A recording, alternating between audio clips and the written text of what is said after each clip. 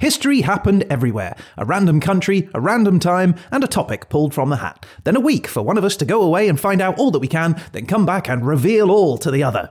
You're listening to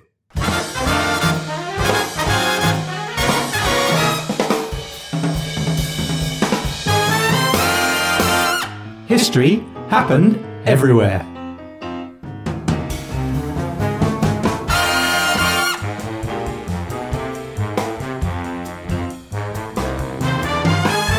Hello and welcome to History Happened Everywhere. I'm Ryan Weir and with me in the studio is Peter Goddard. Hello. How you doing, buddy? Oh, well, I've been spending the week basking in the January British sunshine. Ooh, that sounds gorgeous. Yes, it's untrue. There is no January British sunshine. But I've been basking in the glow of my screen. When you're doing the research, where are the main sites you go to? What's the first thing you do? I tend to start you start in Wikipedia to kind of figure out where the heck you are, because if we were smart people, we'd probably already know a lot of this stuff. Yeah. But we have to get the basics down, so I generally start with the Wikipedia. There is a version of Wikipedia that I discovered, which is like a simple idiot's version of Wikipedia. Wikipedia. It's like Wikipedia. It's perfect for me. It summarises the pages down to just like 20 words. Bad man, kill good man. Yeah, there you go. That's how I prepare. Hey, well, it always works out fine for me. So you stick with what's working for you. Right, talking of preparing, it's let's remind ourselves of what we are going to talk about this week. Because I, for one, cannot remember. Oh, I can. Cool. All right, let's hit the time reverse button. Beep-a-dee-boop. Let's find out what your country, time, and topic are for next week. Do it. Right. Here we go. Okay, Ryan. Okay, here we go. Right, so, Peter, your country for next week is Mozambique. Mozambique. Well, we've made it out of the Alps at least. I don't know where it is. It could be in the Alps, as far as I know. Okay, and your time period? I'm hoping modern. I want to go modern. Okay, time period is 2000 to 2005. Yes! Awesome. It is modern. And, okay, so subject. And the subject is religion. Ooh. Religion in Mozambique from 2000 to 2005 AD. Challenge accepted, sir.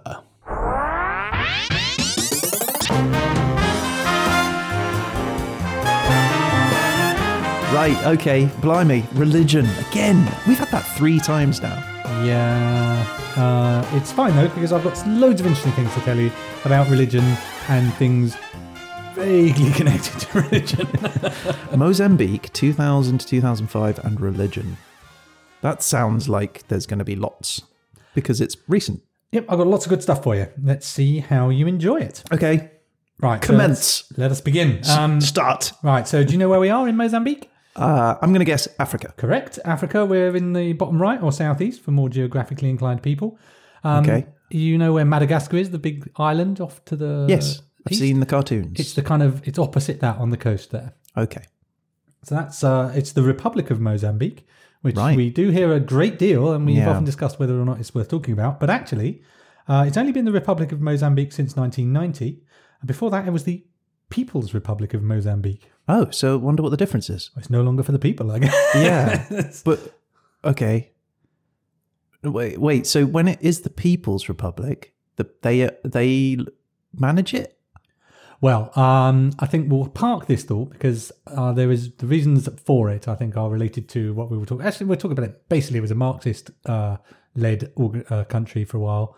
So people's republics tended to be communist in some way. Okay. And then they stopped being communist, I think, is actually what that means. That's where I've heard People's Republic tend to be communist. Okay. Republic of China, for example. Yes, exactly. Okay, cool. So you're on the southeastern part of Africa. You're about level with Madagascar. A little bit about the flag. I think the flag's really interesting.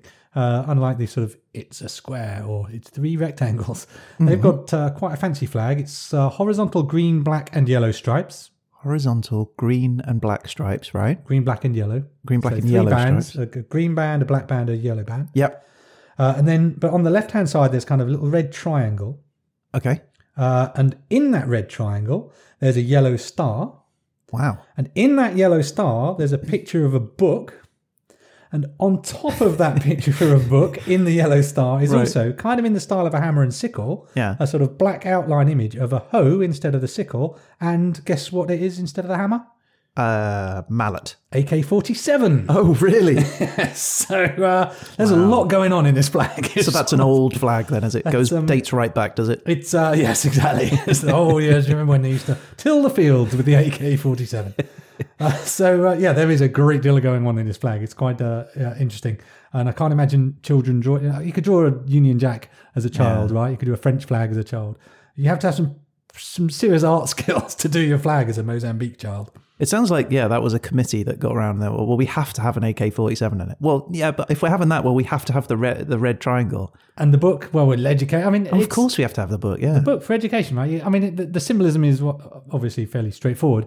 But, it is a flag that tells a story for sure. Like, how does that come about? Like, what do those all mean? And well, I can partially help you with that. Okay, good. And the hoe and AK-47 hammer and sickle type approach is obviously a key part of it. And a yellow star on a red background is also fairly familiar. Red star, a certain Marxist-Leninist approach to life as your country.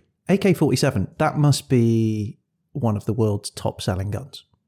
Yeah, very popular with revolutionaries. It's very cheap. Must very be, right? Easy to manufacture. It's very reliable and resilient, I believe. Yeah, it doesn't jam, that sort of stuff. No, I'm told you can bury it in sand and dig it up sometime later and it should still function. Yeah. That may be an urban myth. I'm not sure. I'm not a gun expert. Hello. This is the voice of the internet. The AK-47 was originally developed for the Soviet military, but today over 100 million have been produced. Many AK-47s are owned by American civilians who have bought more of them than the Russian police and military combined. The AK-47 is relatively inexpensive, costing as little as £100, $70. They are light to carry, easy to use and have very little recoil. They are considered especially reliable under extreme conditions including jungles and in deserts. The flag of Mozambique features an AK-47 with an attached bayonet. This symbolizes both defense and vigilance. Thank you. The currency, I like the currency. The currency is the new metical. Was that what it's called? Yeah. So 10 new meticals. Yes, exactly. It replaced the metical, perhaps unsurprisingly. Yeah. The old metical was replaced at a rate of 1,000 to 1, so one suspects they had some inflation problems at some point. Okay. This is not unlike the Renton mark that replaced the mark after the inflation in post-war Germany. I've never heard of the metical. No, or neither the had new I. metical. Right, so Are they the only ones that have the new metical? I think so. I think I haven't come across a metical That before. sounds like a fact check, Charlie. Definitely. Are there any other meticals out Because like you have pounds and dollars, those tend to be sort of the more common one, or the euros now. I guess there's loads of countries that use those. But it's very rare, it seems, that you'd have one country that just has their own currency and that's it, right? So a metical, I think it's derived from an Arabic unit of weight. So there may be other meticals, but and it's not just made up out of nowhere. It's from an Arabic weight. Okay. Hello. This is the voice of the internet. The metical is a currency unique to Mozambique. One metical is divided into 100 centavos, and worth approximately 1 European cent, slightly less than 1 penny sterling, but slightly more than 1 US cent. A small bottle of water costs approximately 33 meticals. A one-bedroom apartment in the city costs approximately 40,000 meticals. The name metical comes from the Arabic word mithqal, a unit of weight and an alternative name for the gold dinar coin that was used throughout much of Africa until the 19th century. Thank you. You went to Mozambique recently, didn't you? I did, yeah. Did you get new meticals? No, it's just the way I walk. So I know you're worried about this country's size in relation to France. Yeah, that's prime in my mind. So Mozambique's about 800,000 square kilometres, which is about France is about 69% the size of a Mozambique. So it's bigger than France by a third, maybe. By a third, yeah. So pretty chunky. It's weird because you said 800,000 square kilometres before telling me, and I was doing the calculation in my head because I now know, having done 20 episodes of this, You know how your big a France France is. size. I know France. Not a problem. I'll do the maths. Yeah.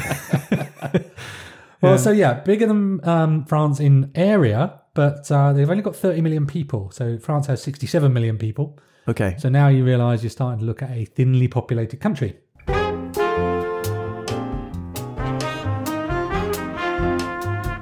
Is it urban or is it more sort of I think forests and... empty largely seems to be. There are towns. Is it savanna-y kind of or Mix. jungly? It's, or... Economically, there's a lot of agriculture going on. There's grassy plateaus that kind of lead and sort of it's coast. Yeah. There's the delta of the river Zambezi, Okay. and then it's sort of plateaus and then up into sort of highlands as you go to the west. Okay. But yes, like I say, the Zambezi flows into the sea here. I don't know if you're familiar with the 1982 hit song Zambezi. Can you sing it? Zambezi, Zambezi.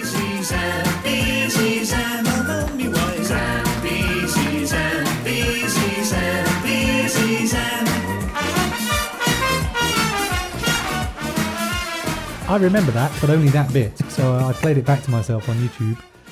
And I thought in my head it might be a song about Africa in some way. It is not. It's about a man who can't pay his rent. Is he from the Zambezi? Nope, not at all. Does he wish to go to the Zambezi? Not really. It doesn't come up at all, which is quite perplexing. So famous Mozambicans. Yeah. Really- Don't ask me to name any. I can name, well, I won't even ask you to recommend. You might know this one. Eusebio, The Portuguese footballer? the Portuguese footballer. Shamefully, in terms of other famous Mozambicans, I don't have any. I've just got peri peri sauce. Wait, what? Peri peri sauce is Mozambican. Is it? Yeah. What, like Nando's the chicken shop? Yeah. For those people that aren't from the UK, there is a chain of restaurants that sell chicken with peri-peri sauce on it. And peri peri sauce is Mozambican. Okay. So there we go. That's where we are. So when are we? So 2000 to 2005. You may recall the millennium when the computers stopped working and the planes fell out of the sky and it was catastrophic failures all Disaster. around. Yeah. Yeah, so They should have told us about it. they should have done. So obviously none of those things happened because there was a great scare about the millennium. The year 2000 was going to be the end of the world because everyone had programmed their computers without the capability to have a fourth digit. The microwave was going to melt because the clock couldn't account for the fact that it was turning into the millennium or something. Exactly. The machines were going to rise and we were all going to die, as I recall. That didn't happen. So happy days. That was the start, obviously, 2000. Yeah. Films-wise, you've got Harry Potter and the Goblet of Fire, Star Wars 3, The Revenge of the Sith. No were in way, this period. really? Musically, U2 are having a beautiful day. Okay. Beyonce's Crazy in Love. Yeah. And Outkast are saying Hey Ya for some reason. yeah. So that's musically what's happening. The Tate Modern's opening by the Thames if you're a British/London type person. Yep. It's beautiful, Tate Modern. Politically, you've got George W. Bush becoming president in 2000. And we've got Tony Blair through this whole period. Okay. The Euro was introduced in 2002. Really? Okay. See, it's funny. You think of it as You're being really naming all this permanent. stuff, and yeah, like none of these things I would have put in this period. Right? They seem like they've been around forever. Because long this next time. one, see how this goes. Facebook was founded 2004. That's insane. Right? There's no way I would put Hey Ya and Facebook being created at the same time. Well, look, you can read about it in my MySpace account. So let's introduce Mozambique. Let's go back to the beginning. The early man, the usual story. There were some people there. Yeah. This is Africa. Obviously. Early man got around, didn't they? They were everywhere at the beginning. Then we had the Bantu migrations, which we've come across in Rwanda, if you remember. Yes. This is the 1st to the 5th century. About 1000 AD or thereabouts, you started developing trading areas along the Indian Ocean, so coastal trading places. Okay. You developed these sort of autonomous port areas that were centres of trade. And you Sorry, start, Mozambique is on the coast, is it? yes, if you recall, it's opposite Madagascar on the coast. Yes. Okay. Thank you. So you start to see a Swahili culture. So this is where Swahili people are from, Okay. or are present. And so that's happening in Southeast Africa. Then in 1500 AD, have a quick guess who arrives? In when? 1500. 1500. James Cook. I was thinking more generically, nationality-wise. Winston Churchill. That's still an Barry individual. White. Okay, let me guess. I think it might be the Portuguese. It's always the Portuguese, right? They love a bit of Africa. They got around. So, yeah, the Portuguese arrived. Starts off with some traders and gold sort of prospector types. Yep. They start probing into the interior, which is appropriate because slavery is now kicking off. Quite popular in the area, actually, even before the Portuguese. The tribes on the coast would sell to the Muslim traders to the Middle East. Okay. And then onto the Portuguese when the Portuguese arrived. So, But so I guess the east coast of Africa, it's just a short sojourn, isn't it, from sort of Asia? Yeah, sort of up and get up and around right a bit, and get in the around Middle East, Madagascar, for sure. and yeah. So Portugal arrived. Basically, it's the usual colonial situation. They didn't seem to get too closely involved, so they outsourced to private companies, the Mozambique company, Yeah. Zambezia company, and the Niassa company. So it's one of those outsourcing situations, if you like. And then walk away and not have any accountability for those corporations and Well, companies. funnily enough, they didn't think the companies did very well, so they actually brought them in-house again. In 1951, the Portuguese colonies in Africa were then rebranded as overseas provinces of Portugal. Okay. So they actually kind of brought them back. So in this case, it was a little bit different. Okay. Obviously, we're trying to get to 2000, so there's more things happen. Anti-colonialism rises after World War II, which we've seen before. And then there's a... Unsuccessful, though, I'm guessing. No. There's an organisation called Frelimo, the Front for the Liberation of Mozambique. They start a guerrilla campaign against Portuguese rule in 1964. Starts a 10-year independence movement. And then 1974, in Portugal, they have the Carnation Revolution. So Portugal was a dictatorship at this time. A guy called Salazar was in charge. He dies and passes on to the next guy. I forget his name. But basically, everyone in Portugal is fed up with the dictatorship. Part of the reason for that is this constant war in not just Mozambique, but Angola as well, these Portuguese colonies, which is just draining people. They're fed up, basically, of all of the people going away and coming back and just exhausted. So in 1974, there's what's known as the Carnation Revolution in Portugal, which is a bloodless coup. The military take over. They walk out onto the streets. It's called the Carnation Revolution because the soldiers say, right, everyone stay home, we're going to take over. And everyone doesn't stay home. And in the marketplace, I believe in Lisbon, that people come out and put carnations into the rifle barrels of the soldiers carrying out the coup. So consequently, and probably not unrelated to the fact that this is happening in Portugal, they achieve independence in Mozambique in 1975. So in 1975, independence at last. Frelimo, the Revolutionary Party, are now in charge. Marxist revolutionaries, supported by the Soviet Union. This is where your AK-47 and your HOA are coming from, your hammer and sickle on your flag. Okay. Now, the challenge Frelimo have is, guess who's next door? South Africa and Rhodesia, white-controlled apartheid nations.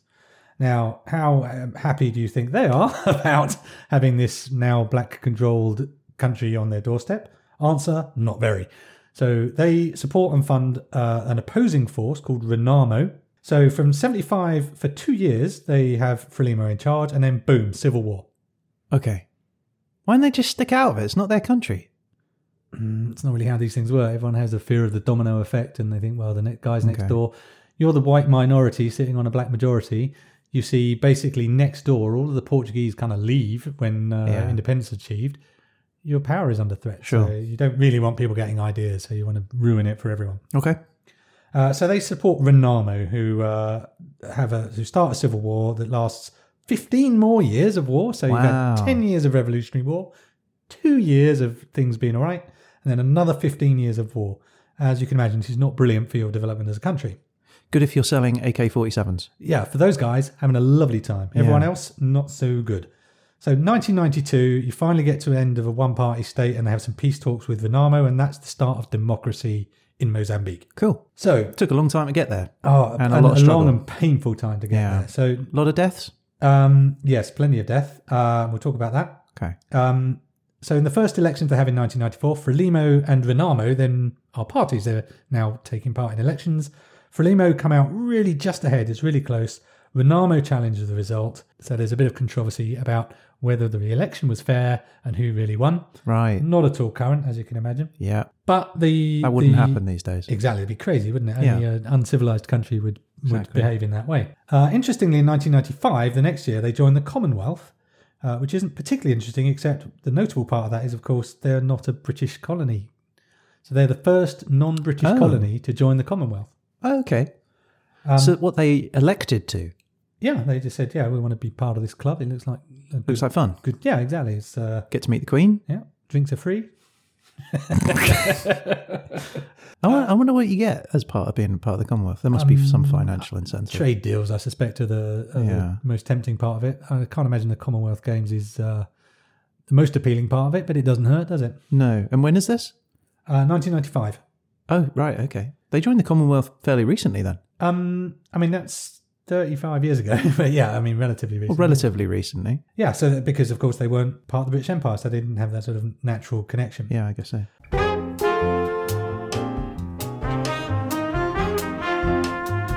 Okay, so our period is 2000 to 2005 in Mozambique. So I've given you a whistle-stop tour of the history. But in 2000, first thing to happen in February is catastrophic flooding. Oh, wow, okay. Yeah, really bad. It's so bad. When I sort of do that bit where when are we, Yeah. I generally do a little Google and there's a couple of websites, and The Guardian in this case had major events. It was one of them that was actually listed in the major events Oh, in the wow. world in that, It was that bad. decade. It was very bad. It was the worst flood in 50 years. 800 people died. But yeah, it displaced 500,000 people. And as late as 2016, people are still living in shelters, having been displaced. The recovery for this thing was pretty substantial. And the reason I raise that is A, it was very significant and it's worth mentioning. But B, it's my terrible segue into you would probably turn to a religion at a terrible time like that. Ah, nice. Yeah, right. So religiously speaking, the country is a mix of about 56% Christian, about 18% Muslim, and 7% other. That's quite a lot of other. Yeah, so I think what's happened is in other and no religion, there's slightly different numbers I saw on different versions. The sort of traditional beliefs didn't get really represented. So I think the other and no religion actually covers off quite a lot of traditional beliefs rather than there are a large number of atheists roaming around Mozambique. So here's the thing I found interesting was nearly half of the Christians are Zionist Christians. What's a Zionist Christian, Peter? I'm glad you asked me that. Well, firstly, are you aware of what Zion is / represents? Is it heaven? No, it's Israel generally. So, It's Israel, is it? Zionism in Jewish circles would be the sort of dominance of the state of Israel. Okay. Zion is usually used to refer to Israel. And is that Zion is a place? Yeah, I mean, it's probably more complex than that, but Okay. so Zion is a sort of conceptual place, like Jerusalem is both a place and a concept, right? Jerusalem is a conceptual place. It's a place, but It it's is a also a place. concept. So we will build Jerusalem in England's green and pleasant land. Doesn't mean I'm going to do a replica of the Middle Eastern city. It means Jerusalem as the beacon of hope is going to be rebuilt. Yeah, okay. Build a replica of it. That'd be really Endorse it. disappointing, wouldn't it? Sorry, William Blake. We did it. And we're like, that's not what I meant at all. All right, tear it down. This is terrible. So what I found interesting was the Zion in this instance refers to Zion, Illinois. Oh, that's a place, is it? Well, yeah, it's Or is kind that of a a mix. concept? The place and the concept was, well, which came first? Well, let me tell you the history of it and you can decide. But Okay. it is one of those chicken and egg situations because the place was founded by the people who believed. So a chap called John Alexander Dowie at the end of the 19th century Yes. was the founder of the Zion Church. Okay.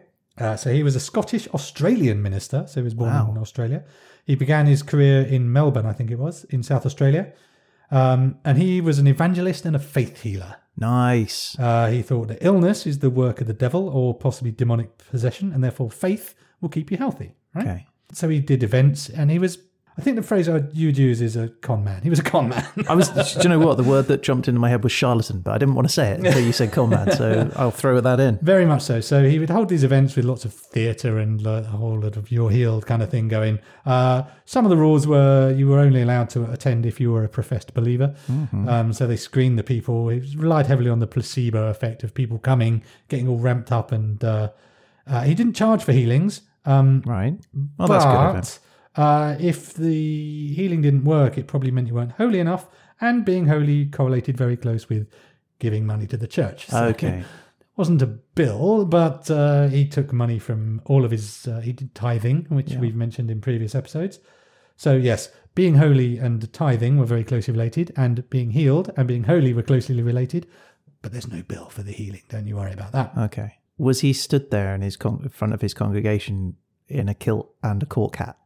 Sadly, no. He wore a kind of what looks disturbingly like a sort of Ku Klux Klan robe. So these white robes is a characteristic of the Zion Church, even today, apparently. He just goes up and up in my estimation. Well, it gets worse because he then immigrates to the United States in 1888, settles in San Francisco first, where I love this phrase. I'm not exactly sure how you do this, but he expanded his faith healing into a mail order business. Wait, so I've got trouble walking.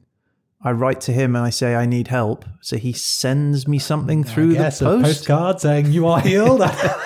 Exactly how it works. Wow, okay. I am quite interested in the mechanics of mail order faith healing. I wonder if that's still going. Yeah, we should check that out, actually. See if we can find some mail order faith healing today. Yeah. And he makes a good few bucks on this. But he's an ambitious guy. He moves to Chicago in 1893 because that's where the World's Fair is taking place. Okay. That's not a short journey. He's travelling around a lot, isn't he, for a time where travel took a while? Well, part of the deal of being a faith healer, especially for the placebo thing, you can get someone really excited and they can walk for a bit, but over time they will sort of get to know you and the exoticism will wear off and suddenly you realise you're not actually as well as you thought you were. So moving around a lot is kind of the stock in trade of your faith healer. Gotcha. And you can also mask that by pretending that you're bringing your faith to the world. Exactly. You say, well, obviously other people need my help and I'll be off. And then before you realise you aren't actually nearly as well as you thought you were. Yeah. But he gets to Chicago and he really becomes quite ambitious here. So now he's developed a huge faith-healing business. He's developed a publishing house. He's got thousands of followers. Uh-huh. So he buys a chunk of land north of the city and he sets up a collective there, a private community called New Zion City. So this is your Zion, Illinois, that gives us our name / is given the name. That's a chunk of money. I'm guessing that's not cheap. Well, no, it's not. But the good news on that result, on that score, is that he takes the land, but then he rents it out to his followers for 15 times the amount he paid for it. Right. Okay, of course he did. Yeah, and the leases, these are on leases. Guess how long a lease is in Zion City? Oh, it'll be some crazy religious thing, right? So it'll be 90,000 years or something. 1,100 years. There we go. Enough to see you into the near future. Yeah. The contracts, so you sign a contract to live in this city, and that includes you have to have no drinking, no pork, no use of medical doctors, or real doctors, as I like to call them. Okay, so only him. Yeah, basically. And he had the right to chuck anyone out of the town if they broke any of the rules with no compensation at all. Okay, well, I mean, look, it's his town, right? Exactly. He literally Those are the rules, owned the whole town, basically. And the phrase that pays for this guy was, put simply, the entire Zionist enterprise was founded by a professional con man. Wow, okay. So this guy, right? And he set up this church. But then, this is in the turn of the century. What? Sorry, just Zionists, what do they believe? Like, what's the difference? So we'll come to it, but basically this faith healing stuff that your wellness is... or illness is caused by a lack of faith or possession by the devil or devilish behaviours. Okay. So I would move to that town if I believed in the faith healing and in the devil being. Yeah, I mean, it's like any cult, isn't it? It's the person that you're really following. I don't think it's necessarily the message. Although we will talk a little bit about that in a second, because eventually he was bankrupt. Good. But his descendants, as with many of these churches, it's sufficiently self-fulfilling prophecy that missionaries from that church came to South Africa in 1904. So there's a few people, a guy called John G. Lake and a Petrus Louis Leroux, also faith healers, but they come to South Africa. Now this is where it gets quite interesting for me, because what you've essentially got is, as you say, a fraudulent enterprise really.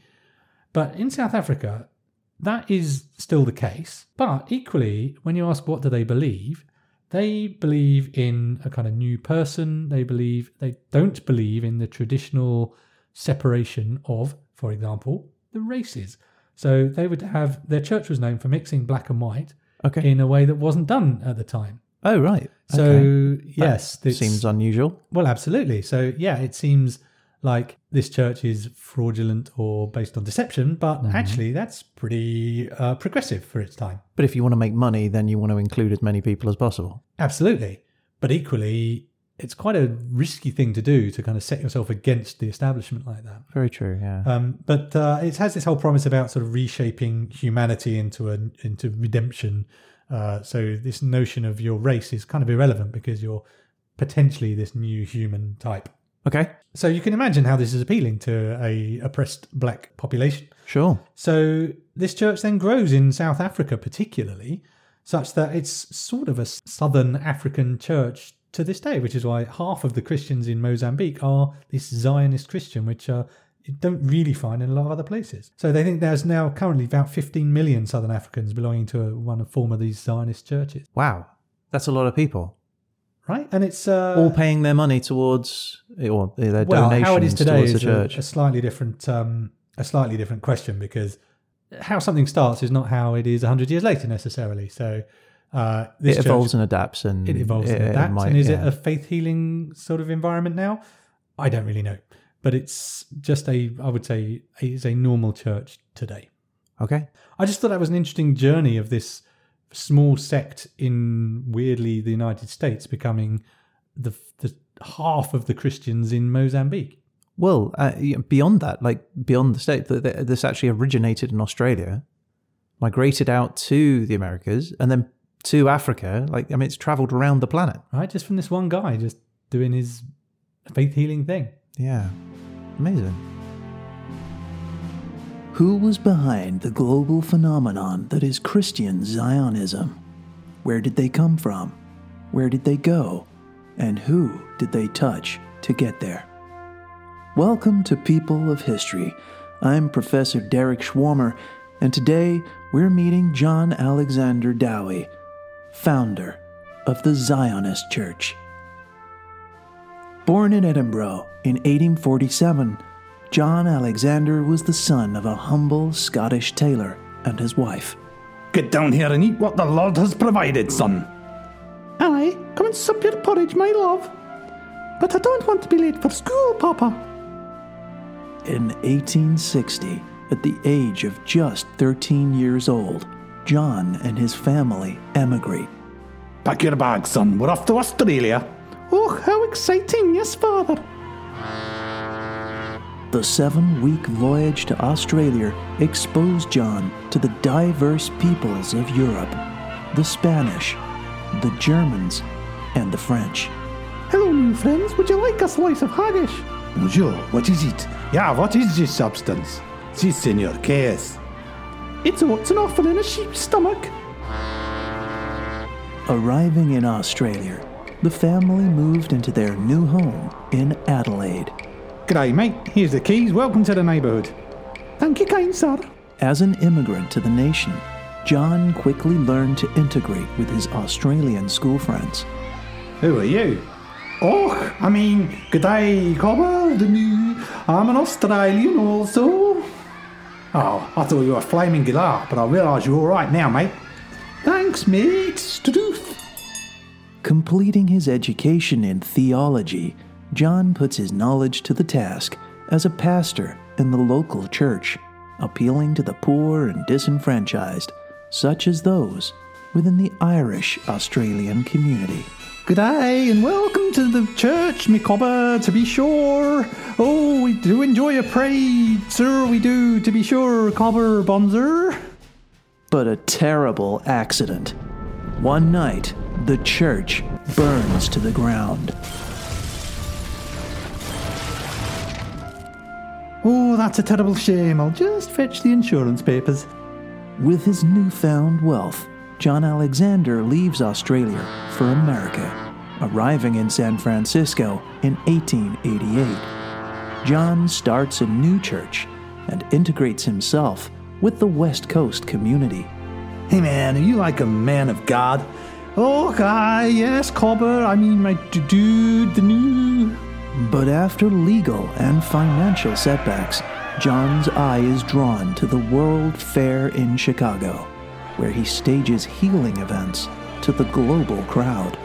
Roll up, cobbers, dudes and brethren, healing here, come this way. People from as far as Mexico. G'day, cobber, jefe, would you like some chicken? No, I want to hear more about your God. Russia. Da, comrade Godman, tell me more of this deity. Oh, for sure, comrade, come this way, step right up, dude. After his success at the World Fair, John starts the Zionist Church, but dies shortly afterwards. Oh, my dude. But the church lives on, taken to Africa by John's followers, where the theology is preached to the poor black Africans. Oh. To the poor black Africans. Yeah, I'm not doing that.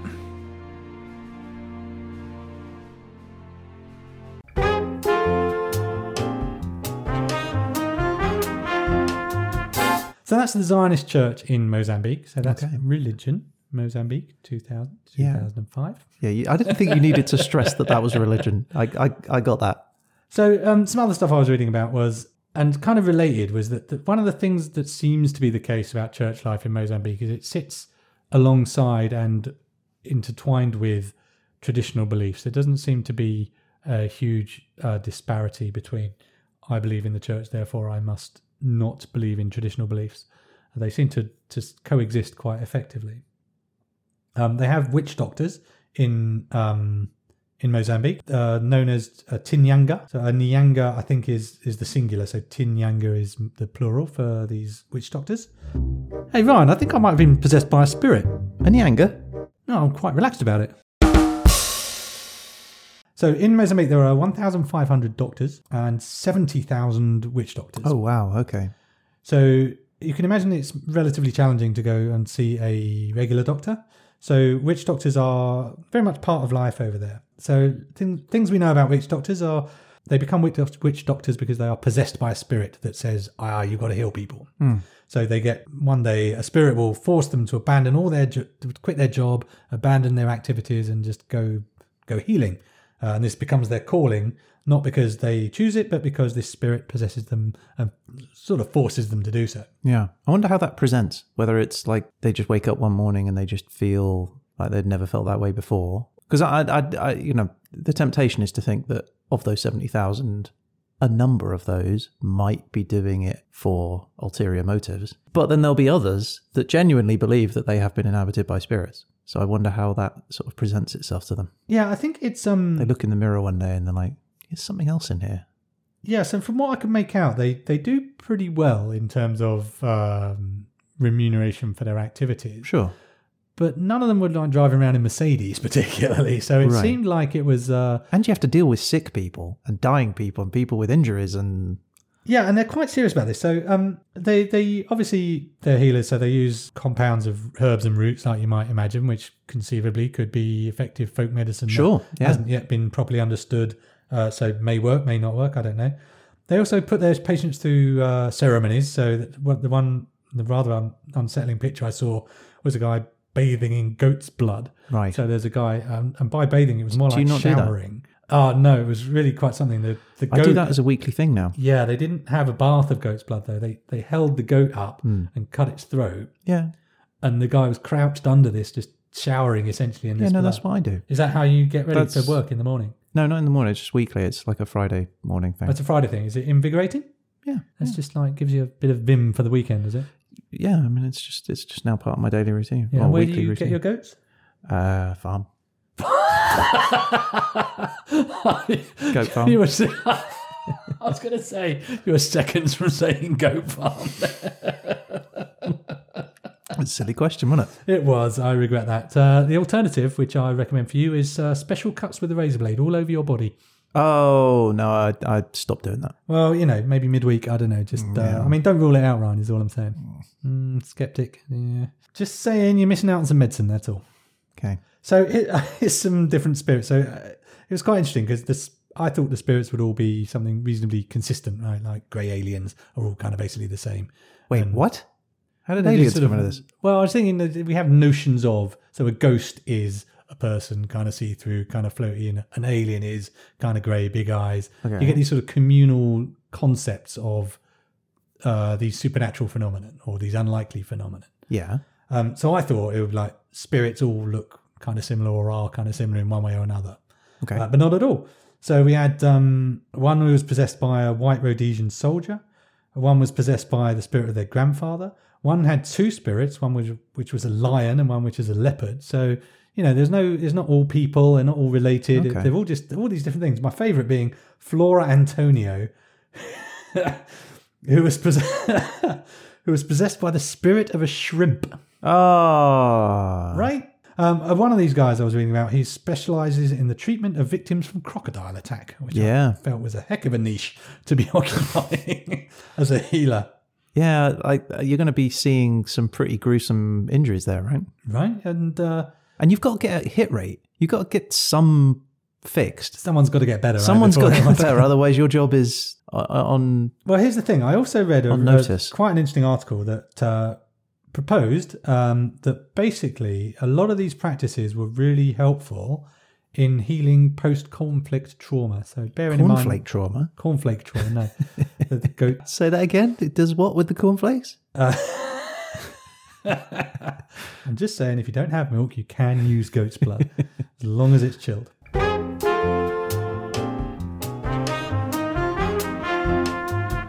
So yeah, they had this idea that basically spirits, like any kind of therapy, they give you a mechanism for processing trauma. So you've had 35 years of war, you've been fighting and killing and seeing, dying, and these rituals and cleansing and the various things you can do help you process your trauma is the theory. So although you are not necessarily a licensed therapist, the things you are doing are still helpful. Sure. So there's an example here. There are things called this is going to be tricky.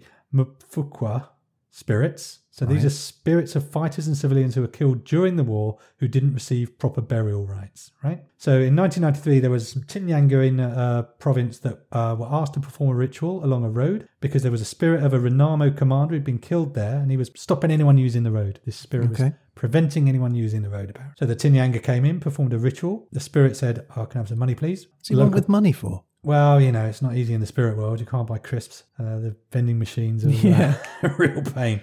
And a week later, the spirit was caught with various rituals, pieces of fabric. Well, exactly. It's Ghostbusters, right? So this ritual gave the community an opportunity to process whatever feelings they had about the people they had killed or seen killed or had killed. Yeah. And they also have purification rituals, which you can imagine might be helpful in a scenario where you had seen or done some things you didn't necessarily feel good about. It's closure, isn't it? Yeah, absolutely. It's closure. It's finding a way to sort of move on from those traumas that you might have suffered. Exactly. So, yes, I'm a witch doctor, and you might find it easy to kind of look down on that as a non-scientific approach. But as with anything, if it helps enable people to process their experiences, then maybe there's value in it after all. Now, interestingly, Mozambican witch doctors belong to an organisation, right? Called Amatramo, the Association of Traditional Medics of Mozambique. And so basically, funny they didn't use the words witch doctor in that. I know, isn't it though? Because they could have had WDs, like MDs. They could have done. Pete Goddard MD, Pete Goddard WD. WD. Yeah. I said, so I didn't spend 4 years at Witch Doctor College to be not referred to as WD. If you had 40 years, you'd be WD-40. Nice. Well, you're the lubricant for society. Oh, come on. So anyway, Amatramo represents these guys and they license people. So you have to be licensed. That's a scam in of itself. Well, they're quite worried about fake witch doctors, funnily enough. Yeah. And they're quite serious about they're recognised, officially recognised by, and they work with the Ministry of Health in Mozambique. Okay. Because once again, most of the population have no access to a doctor, but they do have access to a traditional medicine / witch doctor. Okay. Hey, Pete, I had that appointment at the witch doctor. Oh yeah, he managed to fit you in, did he? Yeah, he did. Yeah. I told the witch doctor I was in love with you. What? Yeah, I told the witch doctor I was in love with you. And then? Well, and then the witch doctor, he told me what to do. What did he say? He said that ooh ting tang, walla walla bing bang ooh ting tang, walla walla bing bang. Ooh ting tang, walla walla bing bang. Ooh ting tang, walla walla bing bang? Yeah, that's right. Oh, that's funny, because I popped over and I saw him as well. You did? Yeah, I told the witch doctor you didn't love me true. You what? I told the witch doctor you didn't love me nice. Well, and then? Then the witch doctor, he gave me this advice. What did he say? He said that oo ah ting tang, walla, walla bing bang, oo ah ting tang, walla walla bing bang. Ooh ah ting tang, walla walla bing bang, ooh ah ting tang, walla walla bing bang. Yeah, that's right. Well, that makes a lot of sense. Yeah, well, he's a very wise man.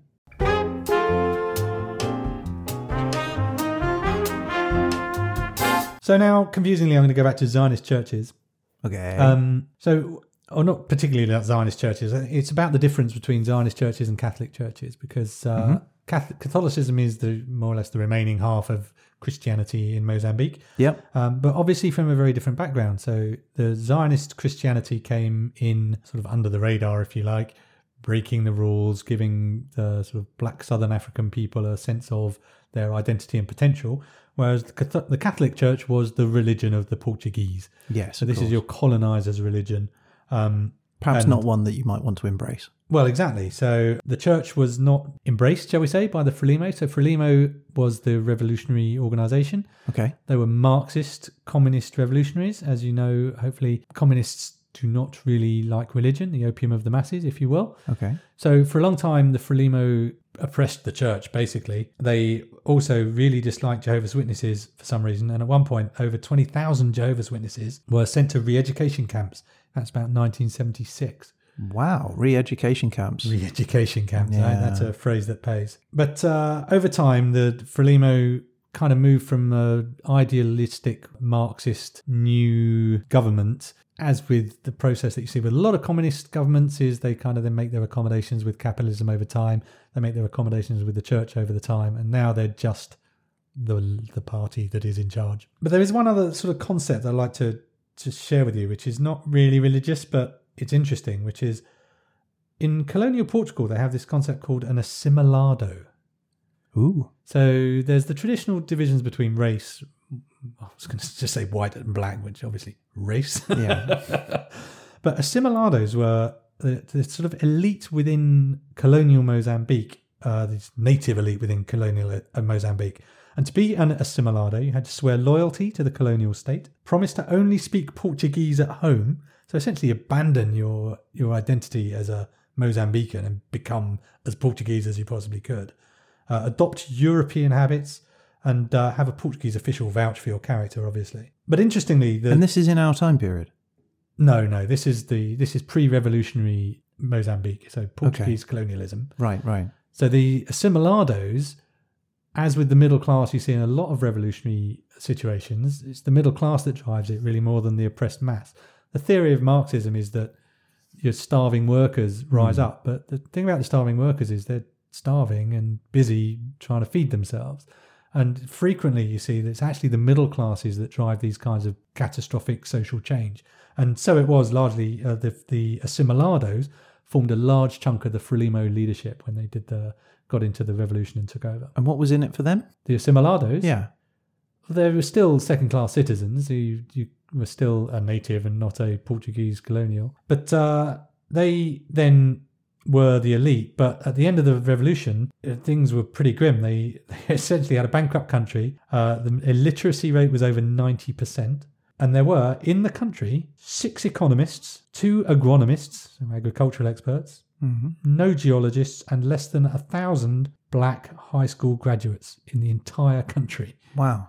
Of 30 million. Of 30 million, yes. I suspect it was slightly less then, but Yeah, still but 1,000 not vastly, high school graduates, not university graduates. Right. So the reason I relate this to the church was, part of the reason all this was so bad was that the Portuguese made no effort at all to educate the local people, and they left it up to the Catholic Church, who did not do their job as far as I can make out. I don't think I get this assimilado thing. So, what? I just don't get it. Who was telling them that they had to behave that way? The Portuguese. So you are a white Portuguese person. So as part of the colonial time, during the colonial period, during the colonial period, the Portuguese went, right, you'll behave like a Portuguese person or else, or no, it was a class of person. You will get there were benefits benefit to it. You could have certain jobs. You were entitled to certain positions. Okay. And you were better regarded than a native, for one native Mozambique. Yeah, Beakian. Yeah. Okay. You tended to be more educated. You were allowed to do more sort of more government jobs or things like that. So those figures you were quoting at the end there, that didn't include those people? That's a good question. I would imagine it did. Because if they include were those people. more educated, then how come were they just the 1,000 high school graduates? That's a good question. I'll have to check that. Oh, okay. I would imagine. No, I'm not going to answer it. No, imagine. No, okay. Imagine. I'm imagining that the assimilados made up most of those high school graduates. I said it. You did. You imagined it. Yeah. Therefore, it's now fact. Yeah, that's a good question. I don't know. No, that's fine. Like, I'm just curious. Like, how does that work? Like, what's the benefit of doing that if you're not getting educated? And so maybe those figures that you're quoting there, I'm imagining that it's not the assimilados. All right. Voice of the Internet will let us know. All right. Hello. This is the voice of the Internet. By 1958, there were 4,353 assimilados in Mozambique. This was a very small percentage of the total population of 6,234,000. 1,000 black students graduated high school, most of which were the children of assimilados. Despite their low numbers, many of these educated Africans played an important role in the struggle for liberation against the Portuguese. Thank you. Can I just ask, when am I getting to try my peri-peri chicken? Yeah. Because normally, about like, that. we'll do like a little tasting or something, and you'll bring me some food or something to try. And you mentioned early on that there was some peri-peri. I did. The problem Sauce. was the category is religion, just trying to drive Right. the spirits out. You could drive the spirits out. I'm happy with that. There's plenty of spirits to You're drive lucky I didn't out. bring a goat. String it up in my shower.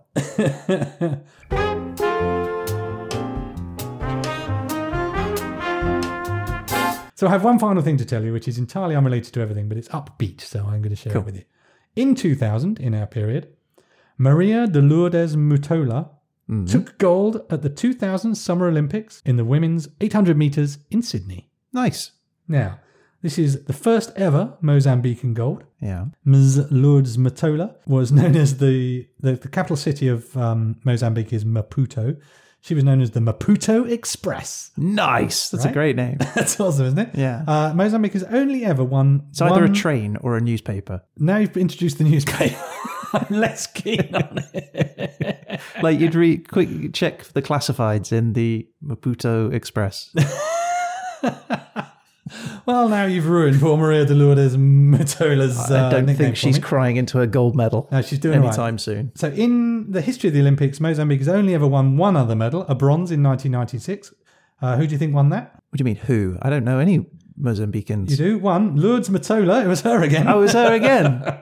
So she is responsible for 100% of Mozambique's medals in the Olympics. Bronze and gold. Yeah, and interestingly, it wasn't just that she won this one gold. She is generally considered, I read, to be one of the greatest 800-meter women runners of all time. Wow. So a totally unrelated topic, but I wanted to celebrate something nice. That's so cool. That's great. Was she religious? Yes. Let's just say yes.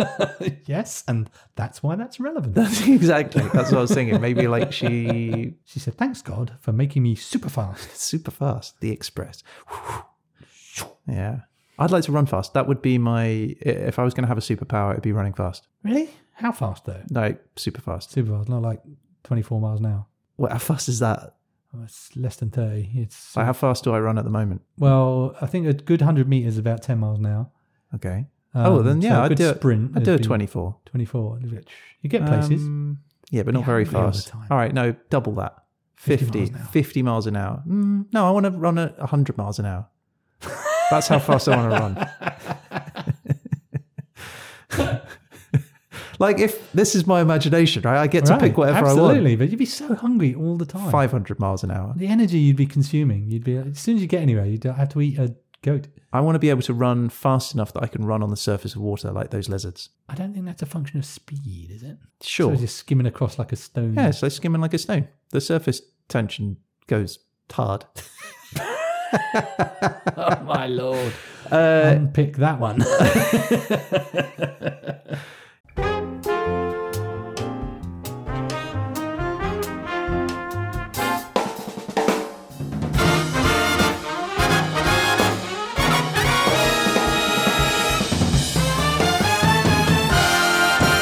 Pete, well done. you very much. Is there any other little tidbits you want to share? Anything you found? Mozambican things. I'm gonna say no. I'm not sure. No, we don't have to.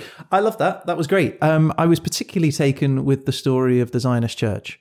I'm intrigued about this one particular chap.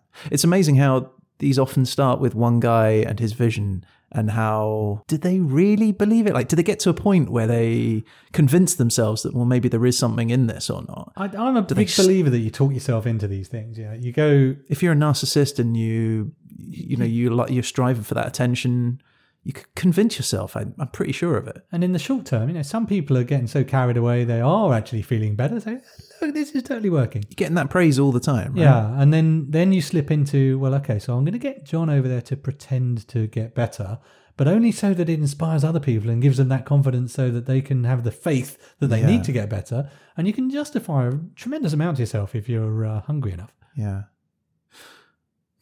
So what you're saying is I should start my own religion. I've always wanted to start a cult, actually. So if we do another podcast, we could. Yeah. I say we'd start a cult. About history. Something much easier to research than that. Fair enough.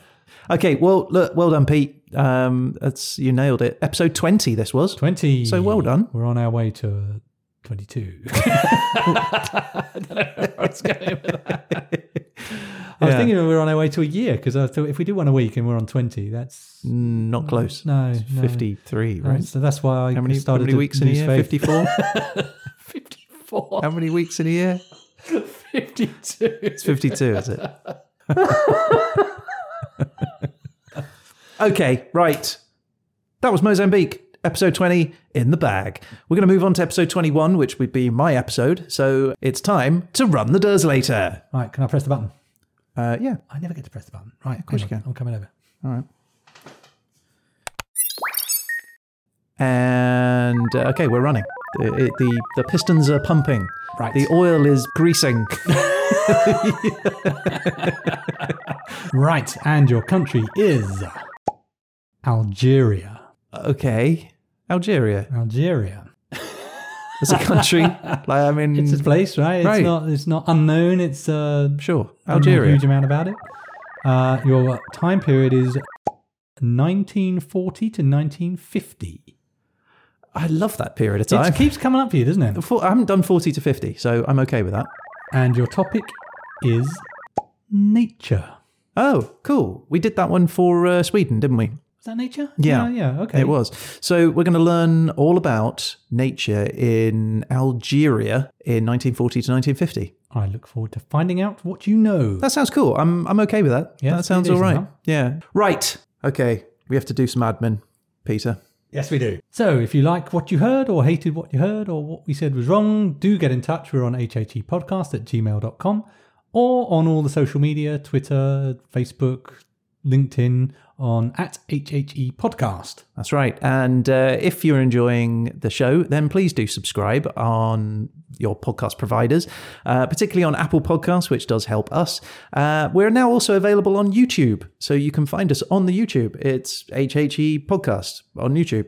So find us there, and you can listen to this and see our lovely logo for an hour. You can't see us yet. We'll do a live one eventually, but it's just our voices for the time being. Also, tune into The Verdict, which will come out next week, where Paul Dursley, our friend, mentor, and advisor, will tell us how terrible we are as people. So do get in touch. If you're interested in joining the HHE podcast community, you can subscribe to our newsletter and a little weekly update on what we're up to at hhepodcast.com. Little subscribe button on there. Okay, Pete, thanks again. Another awesome episode from you. We've learned so much about Mozambique. This is fantastic. You're the best. And I'll be back here this time next week to tell you all about Algeria. So you've been listening to...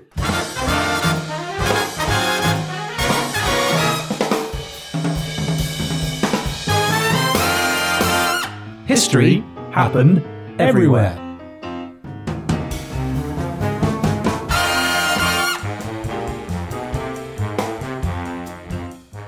Why is it called Mozambique? Do you know what the name means? I don't know, but the Zambezi River might give it the Zam. Oh, yeah, that makes sense. Mose sounds like mosquitoes. Mosquitoes on the Zambezi. There we go. Fun fact.